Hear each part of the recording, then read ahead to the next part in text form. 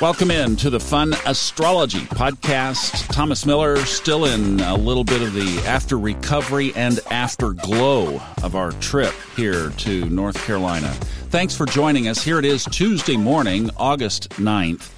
I'm going to go into a theme, kind of continuing what we talked about yesterday. It still is in the chart today. I saw it online last night, and our group experienced it several times over the weekend. Now, I'm a Scorpio. I'm a very strong Scorpio with all that stellium in there, and also very Neptunian. So this is going to be a little bit too woo-woo and a little bit too Scorpio. I'm just saying. Give me a hall pass here, but I think this is important that we look at in context of where this chart has been over the last few days. And my goodness, I saw it again last night. Here somebody said that her uncle had been involved in a bad motorcycle accident on Sunday, and now it's worse than they originally anticipated. Then a lot of the comments said, oh my gosh, I had something like that happen too. So it also touched our group over the weekend. 2 people were headed here on Wednesday, got almost to the North Carolina border, and had to turn around because of the sudden death in their family. That was on top of another death that occurred in that family on Monday that they were going to go ahead and go to the event anyway, but then when the second one hit, they had to turn around. Well, if you remember last week, there was a U.S. Congresswoman killed outside of Elkhart, Indiana, and that second death of that family member, her residence was right near where that head-on collision of that congresswoman took place. So the EMS crews couldn't get to her residence. There was a delay there because the roads were shut down for the congresswoman's accident. So here's a national news story that touched one of the very people who was going to actually help me lead the group.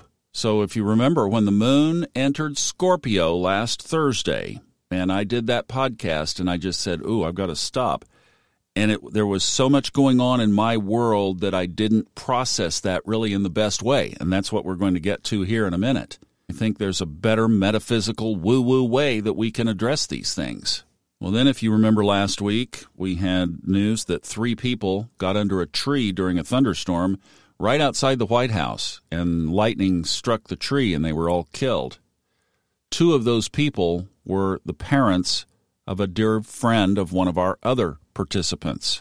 And remember, Uranus, Mars, the North Node in Taurus, and then opposed by that South Node moon over at least Thursday, Friday into Saturday, was a trigger moon. Here are 2 national news stories that had direct correlations with our group.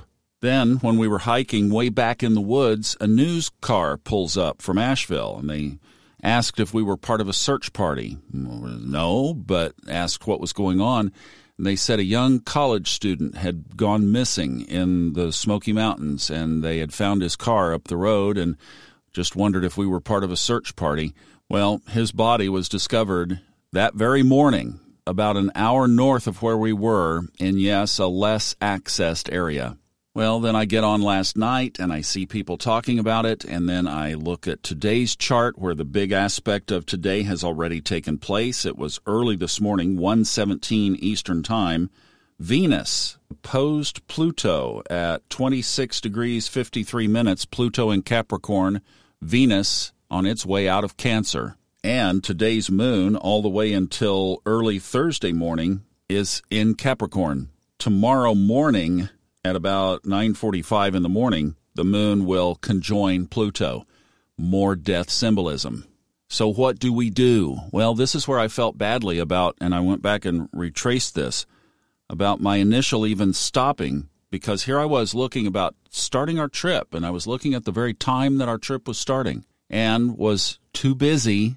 How many times do we say that in our lives, right? Too busy, too much going on to properly address that moon.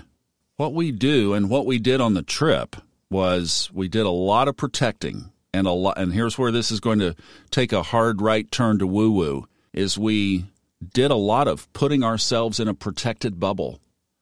We put white light around our group. We asked for protection for our relatives. We didn't do it once. We did it every day after especially that first news. So here's where we use astrology. We use it to show us where the hot spots are. And quite honestly, right now, they're in every section of this chart in some way or another. And in the collective, we are seeing that played out. And when I looked at a start time for our group, that symbolism was there, and look at how it touched our group so prolifically. So things you can do. Number one, I did this in Aspen when I was skiing up there for 3 years. I would ask in the morning before I went skiing, will I return in the same condition in which I am leaving if I go skiing today? If it was a yes answer, I went on, not worrying about it. If it was a no answer, which it rarely was, but a couple of times it was, I didn't go, changed my plans, and didn't worry about it. I did not look back. So if you're driving, you could say, if I take this planned route, will I be safe? Will I arrive safely? Will I have a safe arrival? Another thing is do what we did. Put a bubble around yourself. Literally imagine a bubble of shield of protection. Usually white is good. Pink light is good. Kind of represents a little bit of heart chakra, red in there mixed in with the white. I pictured, when Lizzie and I drove the van back, I pictured us being protected on a cloud, literally driving or floating on a cloud that was propelled by angel wings. In other words, in the very hands of the angels guiding us back home. We had no incident, not even aggressive drivers, and that was amazing. But with energy like this in the chart, this work needs to be done at the initiation of every new event. So if you are traveling, if you are driving, if you are doing anything that would expose a heightened risk to this kind of thing, stop, pause, envision, use your imagination, create a world of safety for you, your family, if they are with you, if they are not with you, for them wherever they are.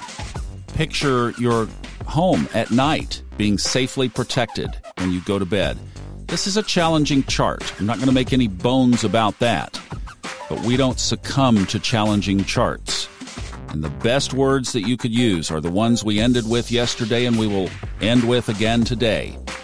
In the name of the Most High, I command protection for my family. In the name of the Most High, I command protection for this trip.